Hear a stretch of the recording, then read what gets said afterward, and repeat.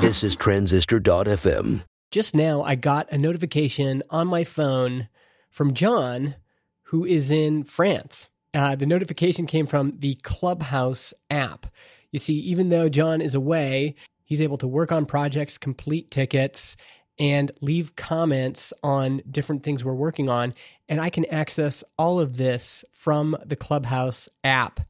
If you're serious about building software and you want to get your whole team on board, you've got to try Clubhouse out. You get 2 months free when you go to clubhouse.io/build.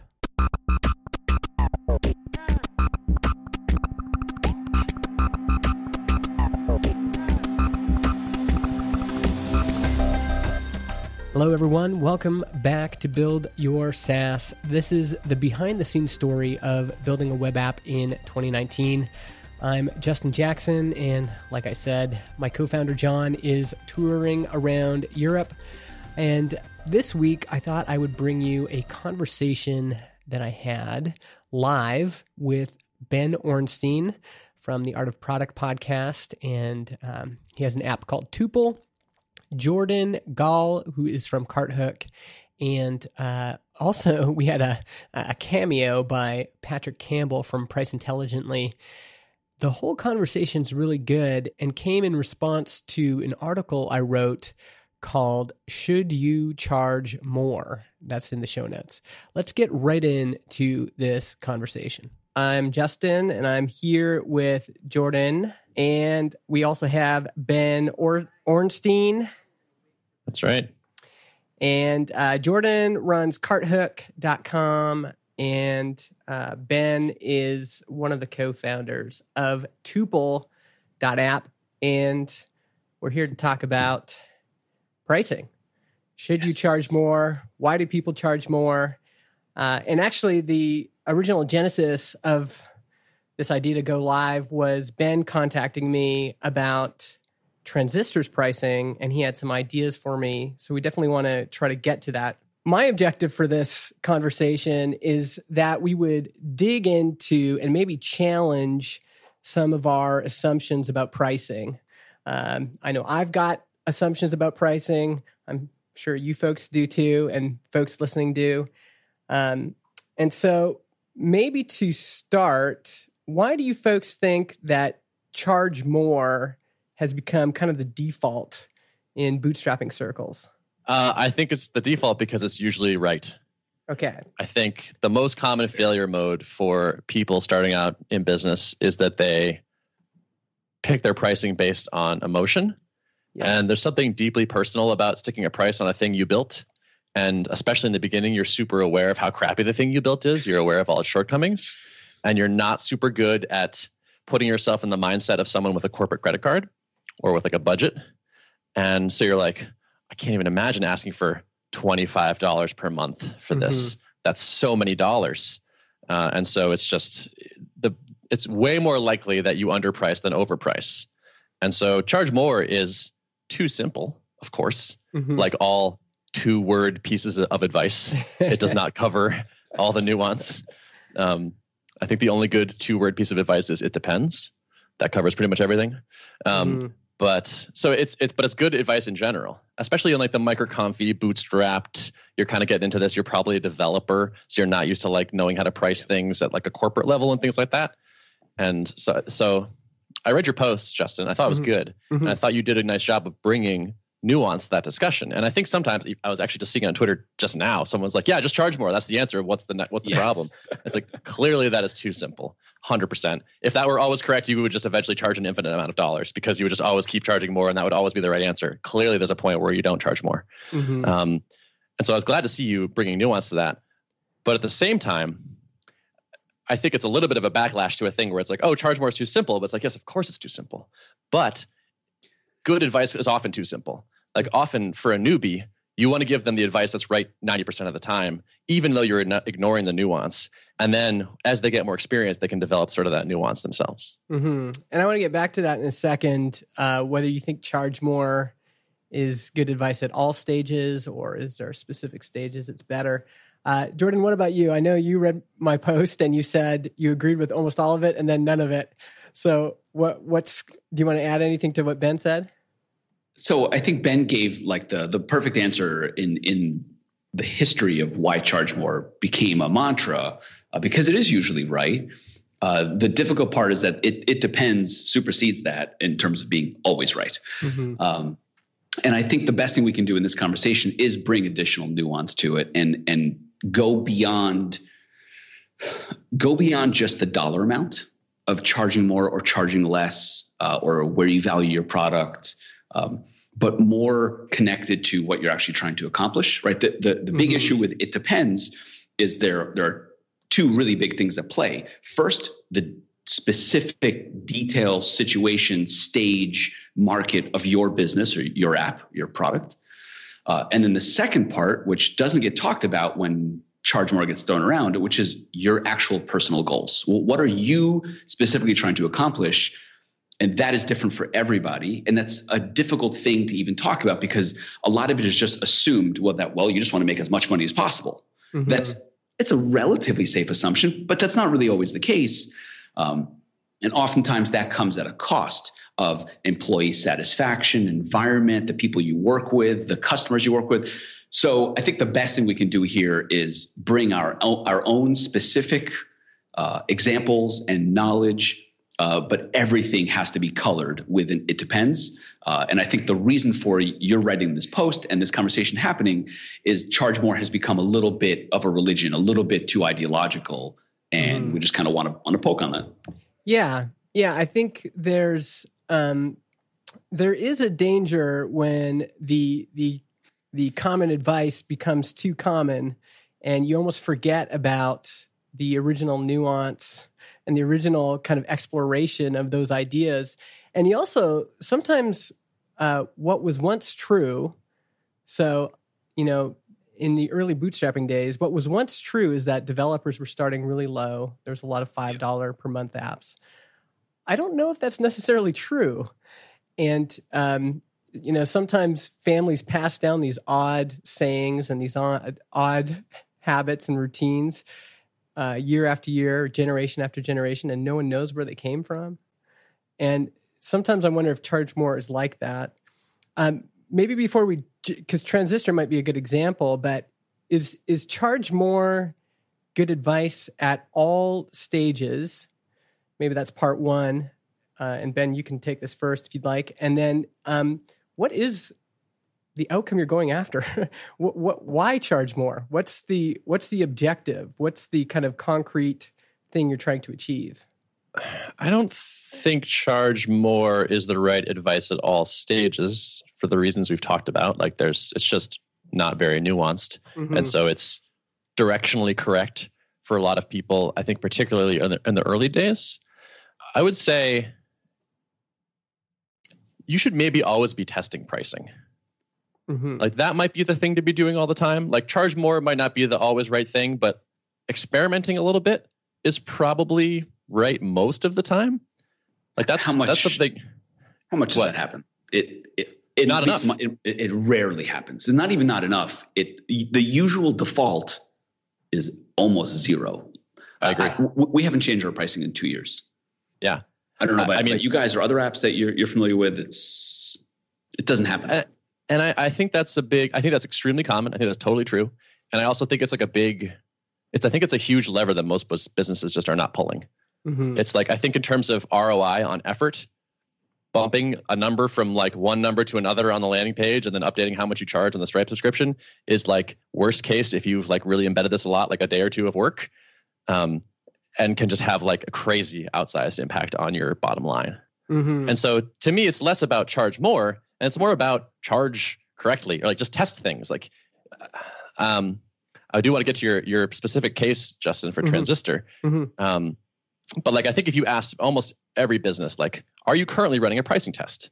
I would bet the answer is 98% no's. Mm-hmm. And that to me feels like the real tragedy here. It's like I've been testing pricing for Tuple since the beginning, and it's been all over the place.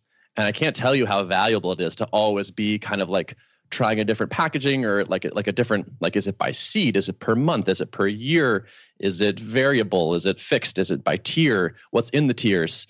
And we just learn so much. And like, I feel like we're really dialing in on something that like makes sense to our customers and that they like, and they feel like they're getting good value for. And it's very different than where I started. Yeah. And so I'm really glad I did that personally. Yeah. It challenges you.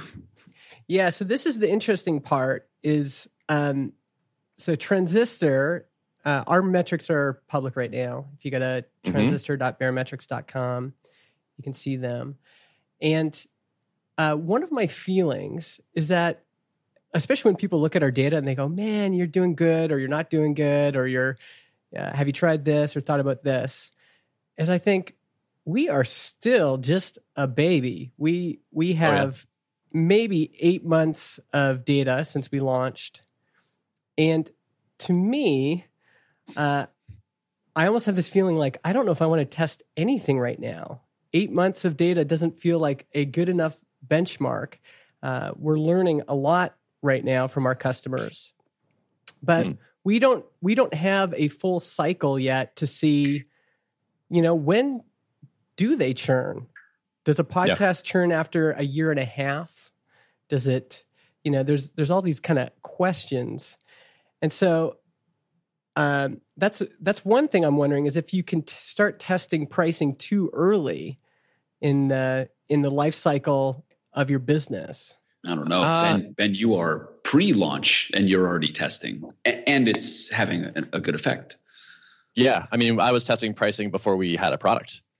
Like we had just like broken ground on the code, and I was trying different price points. And I think we were stronger for it as opposed to weaker. I hear what you're saying about like you don't have enough data really. Like you don't really know your true churn rate. Totally agree with that. Mm-hmm. But if you were running an A/B test on the pricing page right now of 19 and 25, would that hurt your business? That's the other thing is that it might not, but it seems like it's hard to know until I have a really strong benchmark. And so it feels like I haven't run the whole marathon yet. And I don't want to test, my pace for the first 5 kilometers when I still haven't run the full race. So I almost feel like I want to like run the race this year and then next year come back and say, okay, based on how I ran the race last year, maybe now I can test some things. Maybe now I can tweak some things. But I don't know if I have a full benchmark. And, with A/B tests, this is especially true. You can test too many things. You can do tests that are too short.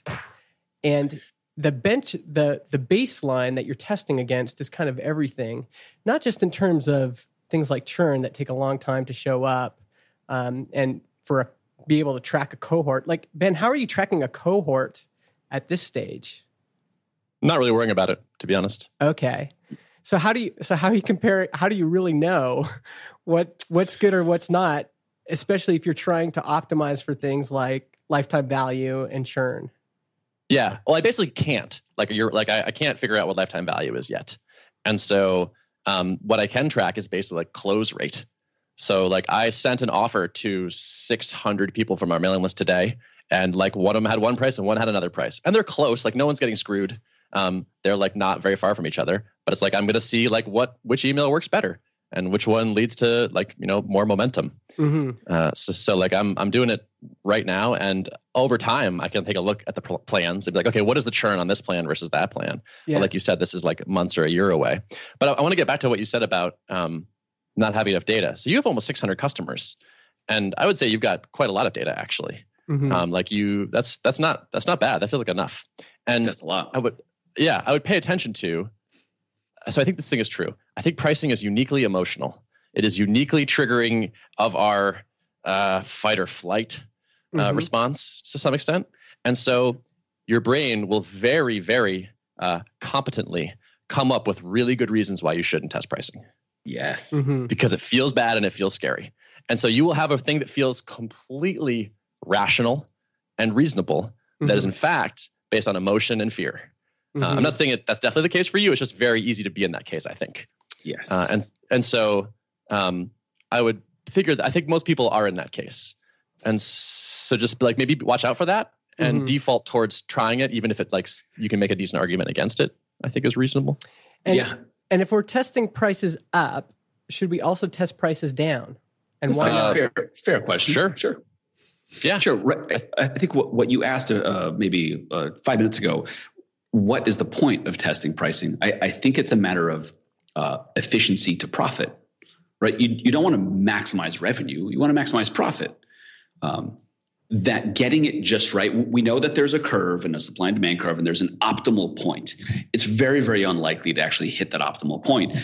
And your initial pricing guess is almost certainly not at that optimal point. Mm-hmm. So you want to move toward that optimal point, and that it's not a matter of just charging the highest price possible. Mm-hmm. It is a matter of how happy customers are, how willing they are to sign up at that price point, and how long are they willing to pay it for.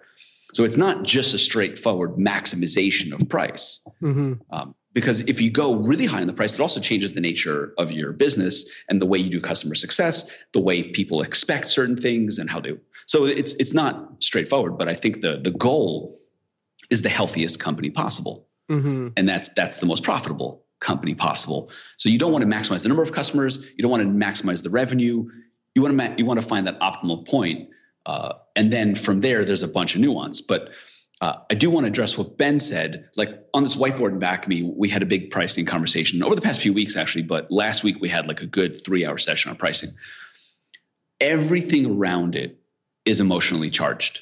And it's paralyzing because anything you do has a, but what about, right? What about our customers that are paying less right now? Well, what about the customers that saw the pricing and came back 2 weeks later and the pricing is different? What about the customers that thought they were getting this and are actually getting that? And people that return, there's just so much around it.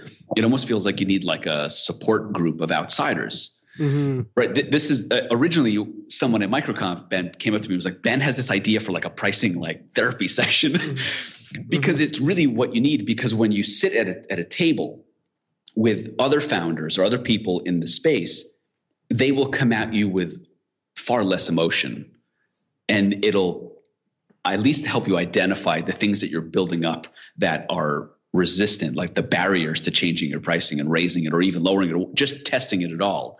Mm-hmm. So I find that the only way to do is to get outside of the company, and people will say, oh, that's just not a big deal. Whatever, just do this, just do that, just grandfather, just whatever. Mm-hmm. Mm-hmm. I mean, yep. I think there is something, I think the other part of me that is maybe skeptical about that is that, you know, I've spent an enormous amount of time in my, in this industry now, talking to people, having conversations, all these things. And the idea that someone who has zero context or very little could somehow understand my industry better or the competitive landscape better or any of those things, intuitively, that just seems a little bit odd, you know? And and maybe it's true, maybe I'm just scared, but some of those fears that you have are good. Like there's a reason I won't take advice, you know, I won't take advice from certain folks because I'll be like, well, I just don't trust you or I don't trust your judgment yet. And I don't think that's always a bad thing. Sometimes that fear you have when someone's saying, you should just do it, like just go for it, is good. It's good to be hesitant and to go, well, I don't know if you really understand. Like even me, I've had 8 months of customer conversations. And it feels like every day I'm still learning something new about what success means for our customers, why they cancel, why they switch from another competitor. I still feel like I'm rolling this ball up the hill, figuring out what direction we want to take. And I'm sure once I get to the top, it'll be a little bit clearer. But right now, I'm just in this grind of like figuring out who is our customer, what kinds of customers are best, you know, what happens to that customer, that beta customer we let in at $10 a month. And I invested all that time in, oh, I can see now. Now it's been 8 months. I can see what happened. But without that time frame and that context, it's hard. So how should we deal with that, especially for folks on the internet that are getting advice from blogs and other things? How do we balance what we know on one hand, but what on the other hand could be a bubble, and maybe we're just not seeing, you know, what we should be seeing. I think you're right to be skeptical of people's general advice for your specific business, but what you can bring to people, ideally, that you do trust. So in Portland, we have like a microconf group that we get together once a month. Mm-hmm. So those people they know a lot about my business. They know everything that's happening along the way. At least they have good context. And even in that case, you can't put that on someone else to come up with what you should do. What you can do, though, is come to them with what you're thinking, and then the emotional side, like, here are my fears about what will happen. That I feel like is useful for people to kind of push back on. Mm-hmm. So it has to come from you internally, but those assumptions and fears, the things that you feel are creating friction and barriers to you actually going through with the change, that I feel like people are very useful for. Okay, well let's go into how would I, for Transistor, design a good test? Because here's a tweet from Ruben Gamez. He says, I've had pricing changes that seemed good at first, initial 60 days, and then had churn on higher tiers or more downgrades to lower. Also, some pricing changes that seemed like a nice increase, but overall ended up with a slightly lower LTV. So how do we know? How do we construct a good test in light of things like that, especially at my stage when things are so early? Yeah, that might be tricky, honestly. Like, you can store something in your database when somebody signs up and be like, okay, or like just notice in Stripe, like make a special plan in Stripe that's like the test plan at the new price. And then like Barometrics will break that out for you automatically. Like, you can go check out the churn and the LTV and whatnot on that plan. That's probably the easiest way. Would be like have like custom test plans, and like the sign up page sends them to the right plan based on what they saw. Like, that's probably what I will do what I would do if I were going to test this in particular. Yeah. But you're right. Like, investing in a proper test is a little tricky. Yeah. And so, Ben, what were some of your ideas? You said you had some ideas for Transistor. What were those? Believe it or not, it's not charge more. Okay. Yeah. Okay. So wait a second. Yeah, I know. So again, like, it's nuanced. Like, I think all right, here's where I'm at. First of all, by the way, your MRR grew like 26% last month. Like, props on that. Fair. So like, that's just awesome. That's amazing. So, like, ignore all this if you want to. The machine is moving faster already. So like, maybe come back to this later if you feel like it, or never. Ignore all this advice. Who cares? You're doing a great job. Keep doing it. Here was my experience actually as a potential customer. This is what made me want to reach out. I bumped into your service as someone that might want to buy it. Yeah. So I hit so I look at your landing page, and your H1 is Transistor is a podcast platform for brands who want to grow their audience. Yeah. I'm like, oh, that's interesting. I also looked at your Barometrics, and I see that 86% of people sign up for the lowest plan, which is $19 per month. And in the last 3 months, no one has upgraded to a higher plan. Yeah. So to me, you're actually not attracting brands. You're attracting people that want to start podcasts because you segment your tiers based on total number of downloads. Yeah. Agree with all that so far? Yeah. So the first thing to me is like, it's actually a little bit of a disjoint maybe, where it's like, you say you're for brands, but it actually kind of looks like you're catching people that are like newbies a little bit. And so if you were for brands, or if you were successfully making your tiers such that brands were attracted, I would expect to see people signing up directly into those tiers, and that representing a bigger portion of your revenue. And so I actually bumped into this personally, and I was like, okay, what might be happening here? So I host with Fireside right now. Yeah. And they charge, I think, $30 a month, or maybe even $20 a month, with like no limit. It's just like, you're just $20 a month. I don't like them as a host very much. Yeah. And in particular, I think you have a better product. So their landing pages are not great. Their dashboard is very ugly. I don't like, the analytics are presented poorly. And it's just, when I look at Transistor, I think this is a better product. It looks better than what I have. And so I thought about switching. And Derek and I talked to Derek, my co-host, and I was like, hey man, we should maybe switch. Yeah. And I looked at your pricing. And because of the amount of downloads we get, we would be in your top plan, which would be $100 a month. Yeah. And so I'd be going from 20 or 30 to 100. And now I'm a professional podcaster. I pay hundreds of dollars every month to have my podcast edited. But to me, the hosting part is not worth hundreds of dollars a month, or even really $100 a month, because at the end of the day, it's kind of just an RSS feed.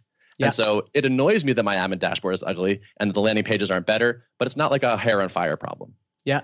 And so I think your $19 plan is actually perfect for catching people that are new to podcasting and are aspirational. Mhm. But I think your download limit that pushes someone into the next tier up is actually a bit too high.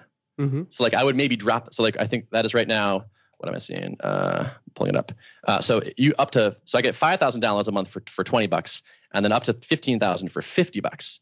And so my advice, I think actually, and again, discard all this if you want, lower that limit so that people get bumped up into the next plan more frequently, and lower the price. Like maybe it's $19.39 or something. Like maybe it's not quite so painful a jump, but make it happen more often.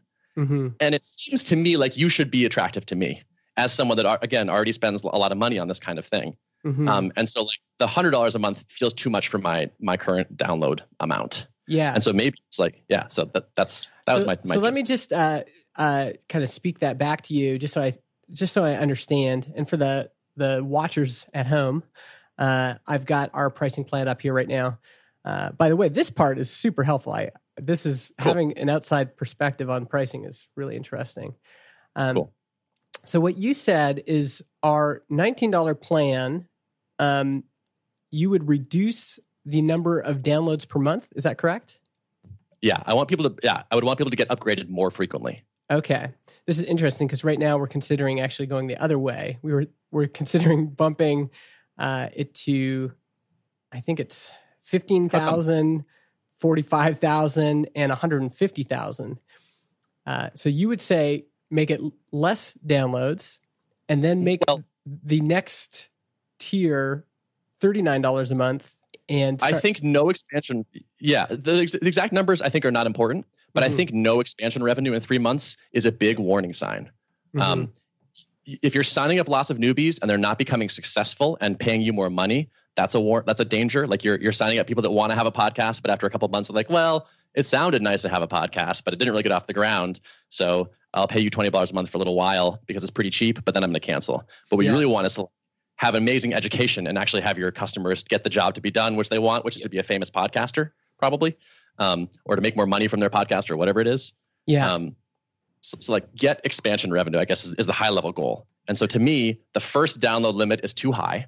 So I'd drop that one on the cheap plan so they get upgraded more often, but then make it higher on the next plans. Because I don't think you can charge $100 a month for podcast. Like you can't charge me $100 a month for podcast hosting, even though I'm getting 30 or 40,000 downloads a month.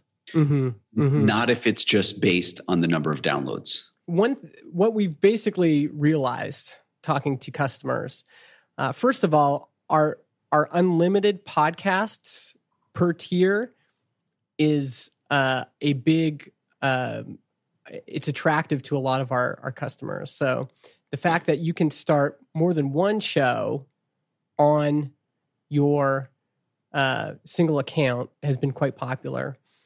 And a lot of folks are coming to us for that. Our plan was, because we were seeing the same thing, 80% of podcasts never get beyond 1,100 downloads per episode. So that's one truth.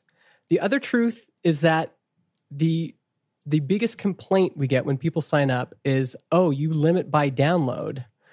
And everyone thinks when they sign up that they're going to have a show that's going to rival Joe Rogan, and they're all worried about getting tons of downloads. Funny.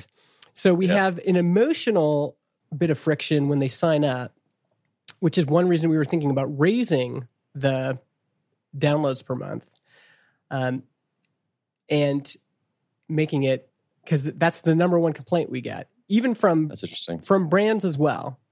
So we have brands like Discovery and VH1 are using us right now, and they some of them are in the $19 tier, some of them are otherwise. That hurts. That seems wrong.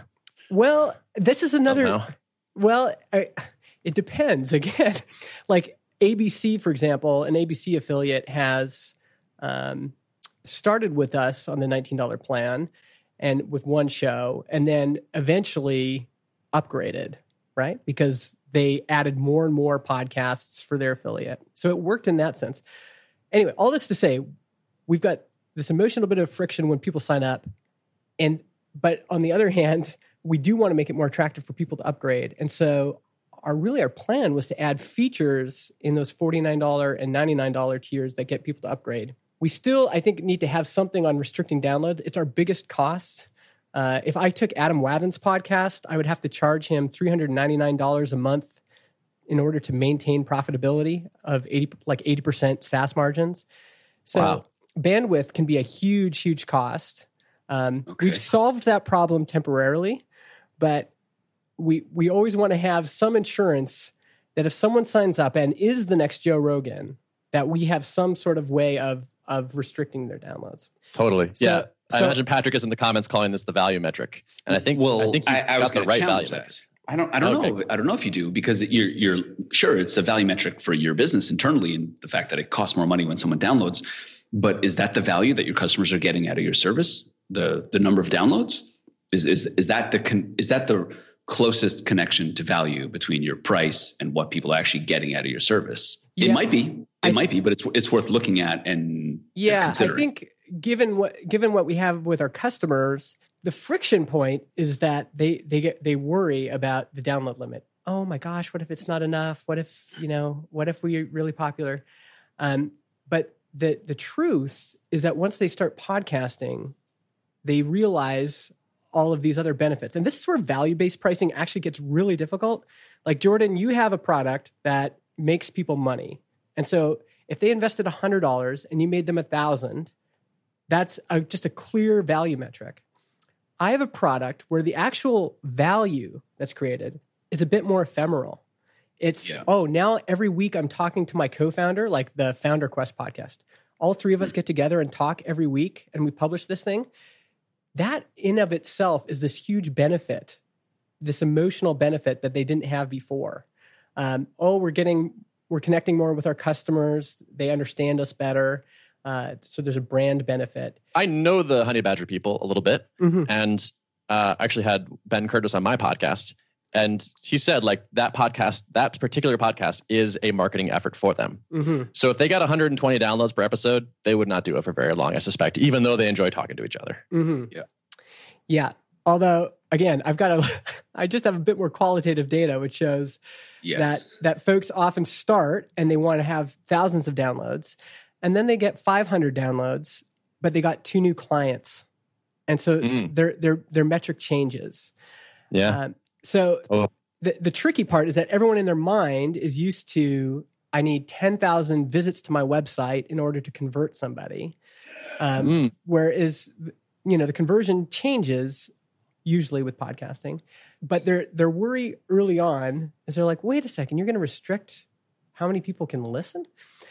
For a while, I thought we were crazy to restrict, but now Simplecast just changed their pricing, and now they're doing the same thing. I think everybody realizes that our cost center is bandwidth, but our value center is everything else. Yeah, you don't want to be driven by your costs. You don't want to price based on your costs. You want to price based on the value generating. Ideally, that has an increasingly large disconnect from your actual costs. So first of all, I think making that point that like you actually need fewer listeners than you think to drive good leads into your business is an amazing part of your sales pitch. And I would totally use that as my first thing when people push back on downloads. You say, actually, you need fewer downloads than you think. This could even be on your landing page. Like case study of whatever consulting corp. They get these many listens and they drive 2 new leads a month. That's pretty great. Yeah. But at the same time, if they got 10x as many listens, I bet they would get close to 10x as many leads. So it's still, that value metric still feels pretty good to me. It's not perfect, but I mean, no value metric is probably. And so it feels like a pretty darn good proxy to me. What about in this last 10 minutes here, what about the idea of keeping downloads per month on there? And maybe even, I'm not sure how to take your initial idea, Ben, of lowering the downloads, since it's such a friction point. Like I want to judo people into signing up, as opposed to saying, well, hold up, let me teach you a few things about how podcast conversions work, Like, yes. That would be tricky. Sorry, go ahead, Ben. Well, I'm just like, I think basically, I'm curious what Patrick Campbell thinks of this, but like, I bet a really good value metric gets complained about because people accurately notice that if they, or maybe, I don't know. It's like, I can see that if I'm really successful with this and I have a giant podcast, I'm going to end up paying you more, and I'd rather pay you nothing. Like I'd rather it got cheaper over time or something. Mm-hmm. You know, like I think there might be an extent where it's like customer complaints are not the best proxy for pricing quality in a sense. It'd be nice if they never complained about it. But which complaints to listen to are that's a big question mark. I mean, if you're focused on the number of downloads, it does feel like you can be in danger of competing as a commodity. Mm-hmm. Whereas I don't know your audience and the customer base and what they need, but it does feel like, yes, less friction in getting started is good, but really the ability to move up in tiers should be based on additional value. And that would be related to features and what they can do and the analytics they get, as opposed to just strictly on, well, there's always a danger. Like let's say drip. Right. Drip price is based on the number of people in your email list. If I become more successful and have more people to my list, and then I have this weird perverse incentive to like prune out my list because I don't want to pay you as much, when really you just want them focused on generating more value and more revenue and seeing your tool as more important to them. And I worry that the really hard focus on just the number of downloads can lead you in the wrong direction in terms of adding value to the service overall. Totally. Now, That was just it is early though. That was just the baseline. That was like what got us in the game. And our plan now is we've got all this, we had ideas of what we thought people wanted, but now we can see it. And so, for example, one thing that we'd like to add is dynamic ad insertion, or what we're calling dynamic content insertion, which is the ability to put dynamic content at the beginning, middle, and end of your podcast, as well as in your show notes. So if this month Adam Wathan is promoting his new refactoring UI, but he wants that to be in his entire back catalog, he could do that all. But that's going to cost $99, which is what Megaphone charges. They're kind of the closest competitor in that space. Another thing, for example, is that people will start, you're an ABC affiliate and you've got multiple podcasts with their own websites, but now we want to have one website that lists all of our podcasts and has kind of some features for our group of podcasts. And that's something we're thinking about adding in the $49 tier. Is that a good way of moving forward and creating differentiation and expansion revenue? Sounds like it was worth a test. Yeah. So the thing we can't test that right now because we don't have the features. And so this is why I'm wondering if I even should be testing now, if I should wait until we have some of those features built and then work on it. So like our lack of expansion revenue right now, 8 months in, makes complete sense to me because we really haven't built anything besides number of downloads that would encourage someone to upgrade. I totally get it. Right. I'm like, that makes sense. I'm surprised when people do upgrade. For me right now, I'm thinking, really, we need to solve this next problem, which is to get out of the download game and, build features that allow people to upgrade. So let's get Patrick in here.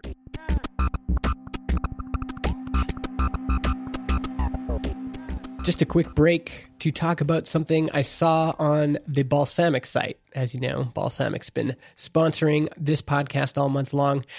They have this sweet little online course called Intro to UI Wireframing. It's made for founders, product managers, and anyone else who wants to learn the basics of how to create user interfaces that are easy to use. They talk about different UI controls, design patterns, principles, and how to save time by using templates, and even what process to follow to go from idea to finished product. It sounds fancy, but it's all very approachable. It's designed to make you go from zero to decent in a very short time. I've been reading this course, and it's already helped me out a ton. Check it out at balsamiq.com/learn/courses. That's BALSAMIQ.com. All right, back to this conversation.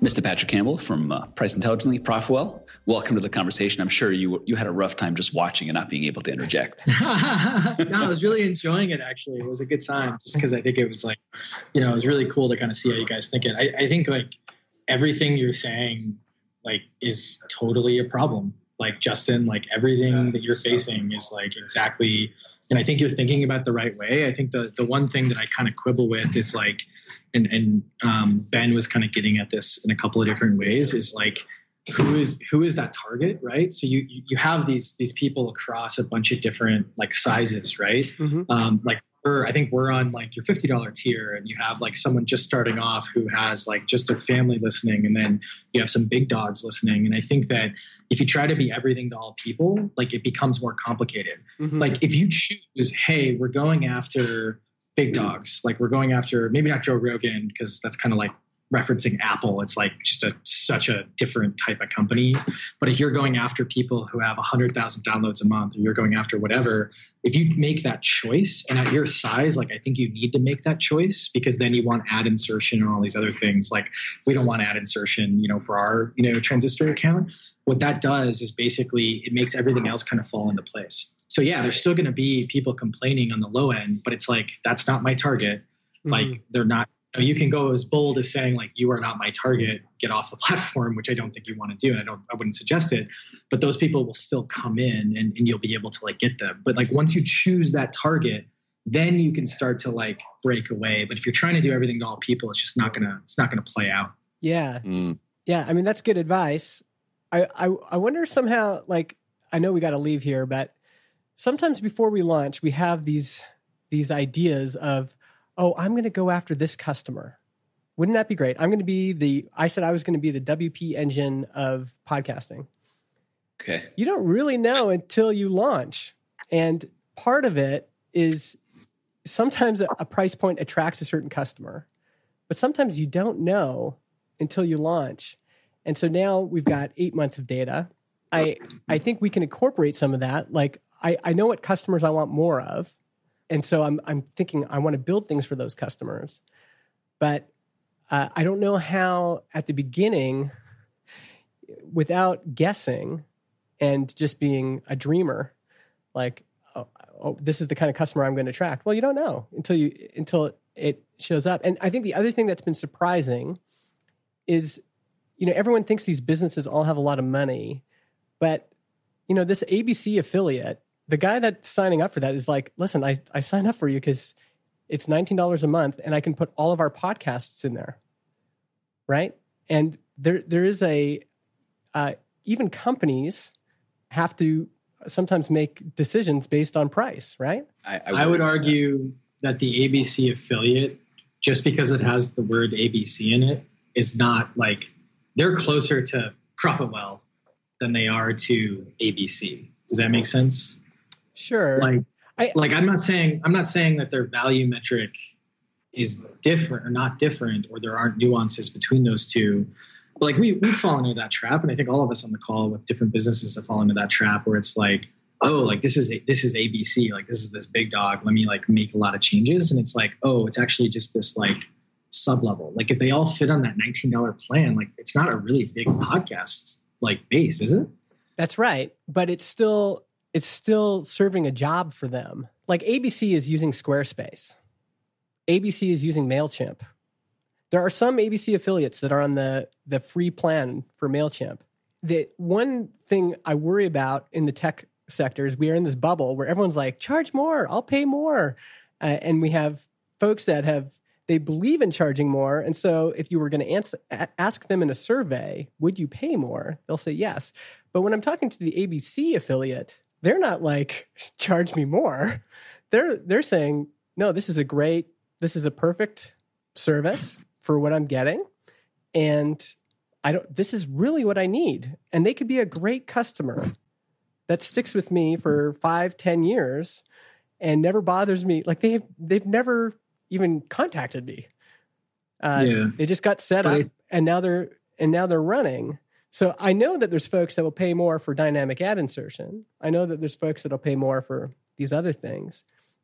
But what's wrong with having the $19 plan and having all sorts of different organizations, stick around. I think that the problem, like I see with, so one, I'm not a big fan of like the charge more mantra. I really liked your article because it's not that it's necessarily wrong or right. I do think it's really important because most people do devalue the products that they create. Mm-hmm. And I think so, like, I think what Patrick McKenzie has done has been great because it's like, hey, value yourself more. Like, that's basically what he's saying with that, at least in my interpretation. Mm-hmm. I think though that like taking a step back, once you've heard that and are like, oh, I should explore my pricing, you realize like, do I charge more or do I not charge more is actually a much more nuanced question than like just simply adding, a zero or something like that to the price. And you're dealing with all the right nuances of that question, right? Like, do I want people who are these $19 customers and it's a really, really great entry level, et cetera? Mm-hmm. Am I willing to sacrifice some of that entry level volume to go after the larger folks? And you can try, like with some results, you can try to, accommodate those different folks. But oftentimes, like when you don't have expansion revenue, when you don't have these types of things, like you only have so many choices, right? You can add features to get people to upgrade, which is an inefficient way, but it might be like the best for your space. Or you can use like a value metric, and not all value metrics are going to make everyone happy, right? And as the podcast hosting space gets more and more competitive, it's finding that positioning and that persona that I think is going to be really, really important. And still, like, I would just repeat, trying not to be everything to all people. And that's what I love about like what Ben's trying to do with Tuple, which is like, it's very specific, right? Mm-hmm. Like, and you go to his website, like I just forwarded it to, because we have 2 offices. And so it's like pair programming is tough, but it's like, even like in his little like email, it's like dissatisfied pair programmer at slack.com, right? Like It's like super specific, right? Now you can be that specific, but even ConvertKit, when they got really specific and they've kind of expanded now, they were like, we are email marketing for bloggers, right? And not just like took them off, right? When you go general, it just costs more. Like you need salespeople, you need a bunch of different things. Like if you go really specific, it's a lot more targeted. So I don't know. That's some easier said than done advice, but like that's if you're like I want to get as many customers as possible. Okay, well then all of your pricing decisions are going to fall into place. You're going to have a lower entry point. You're going to have very generous value metric limits. You're going to raise the value metric limits like you decided. You're going to try to spur people up to bigger tiers with ad insertion and some of these things. And you're just going to kind of let the chips fall where they may, but you're going to sacrifice some stuff, I guess, is the trade-off. Yeah, no, I appreciate that. It really is hard being in it. Mm-hmm. Because even folks in the comments, which are great. I'm glad people are interacting, but they're making a lot of assumptions. And when you're in it and you know that you've tested some of these assumptions in real life, there's like right now, a ton of our new customers are coming from affiliates.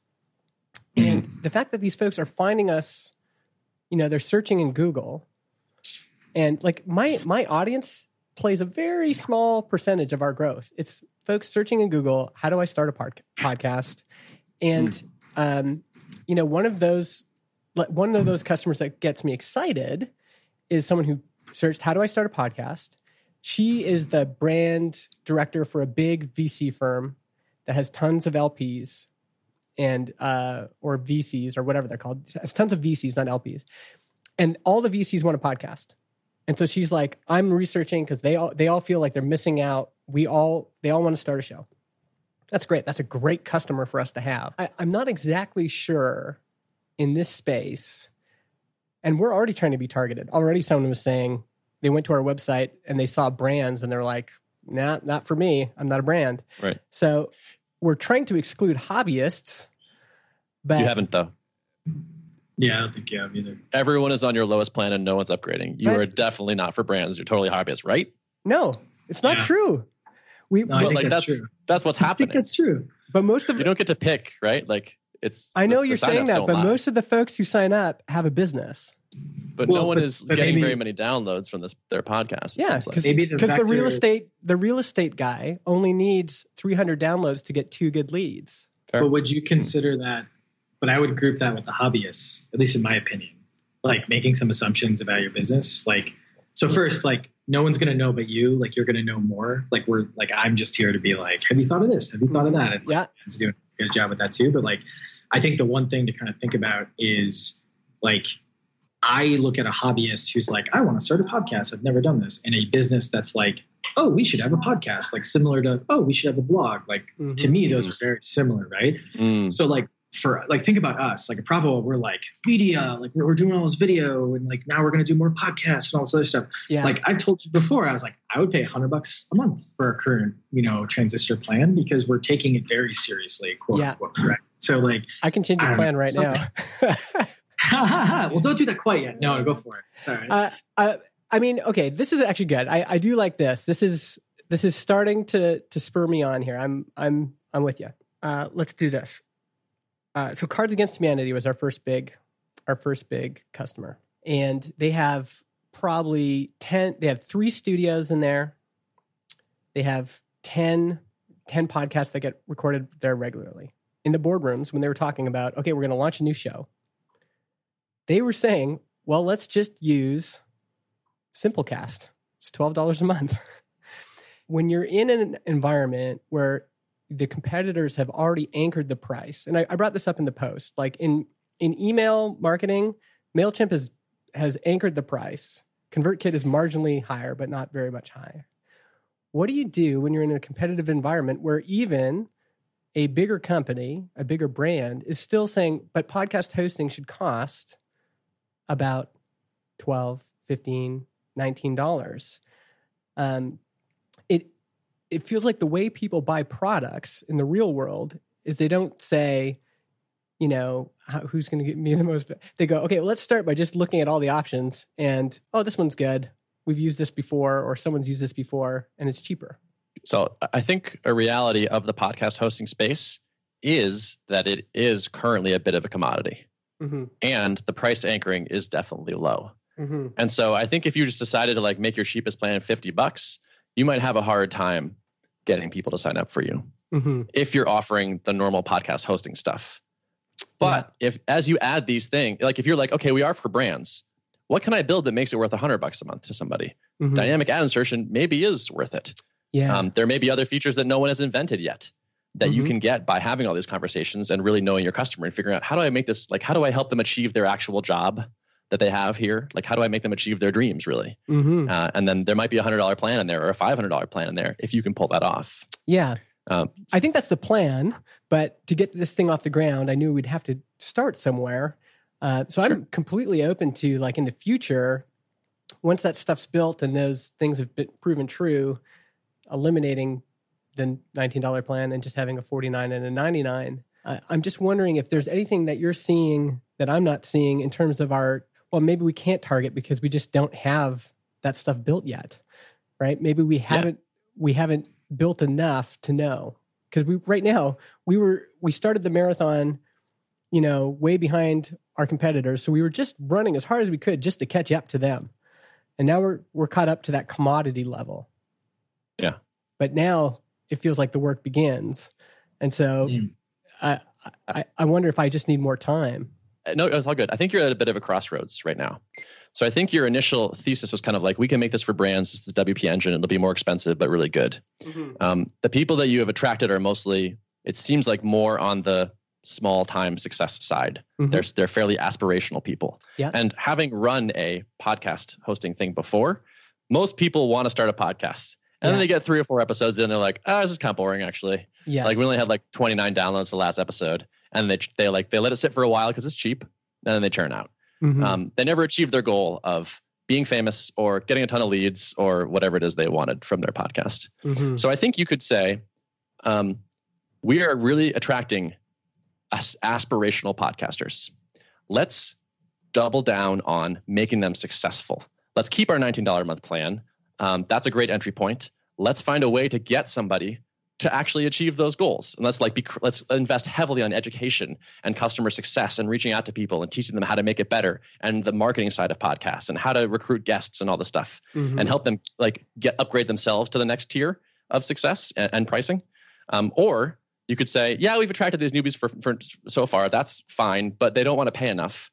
And we want to be the premium podcast hosting for brands. So let's over time, let's phase out focusing on those people. Let's make our pricing not attractive to them, but is attractive to brands, because we're going to build these brand specific things. And this is just, I'm basically just echoing what Patrick said earlier, which is like knowing who you want to go after will really affect so many things, including pricing, but also features and the value metric and all that.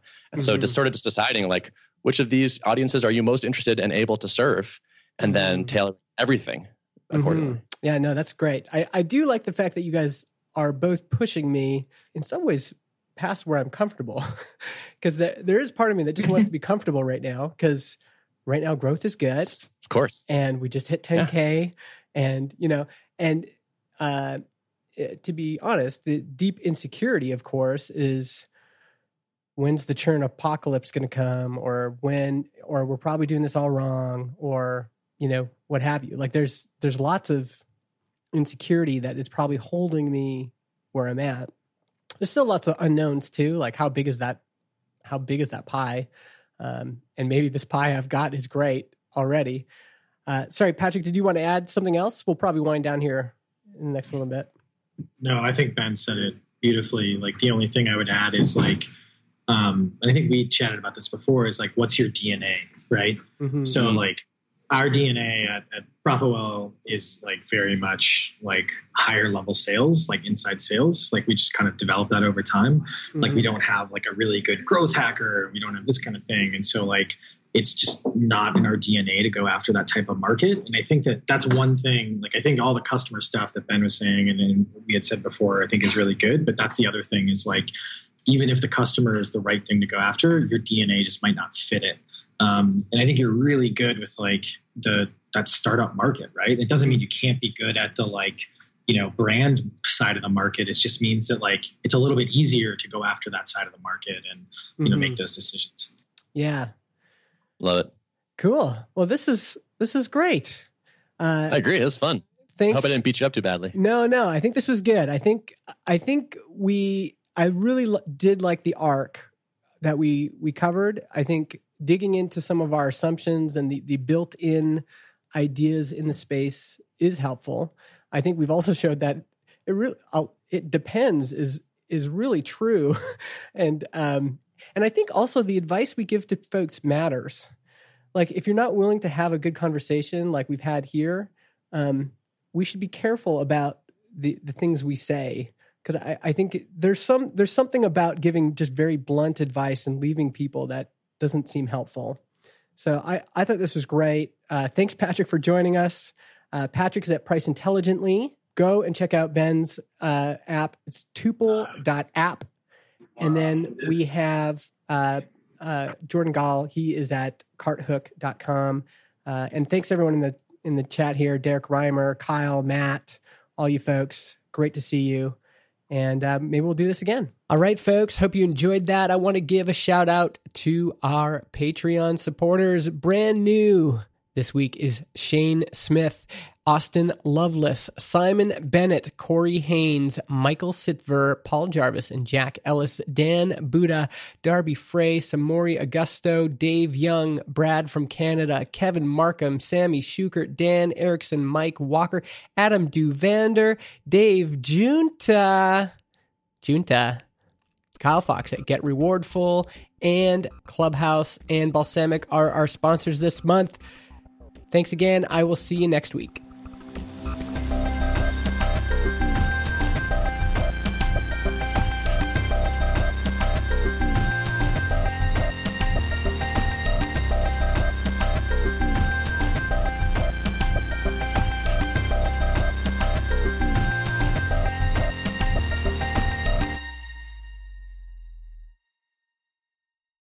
Podcast hosting is provided by Transistor.fm.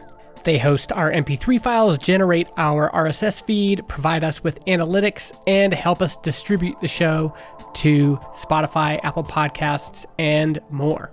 If you want to start your own podcast or you want to switch to Transistor, go to transistor.fm/Justin and get 15% off your first year.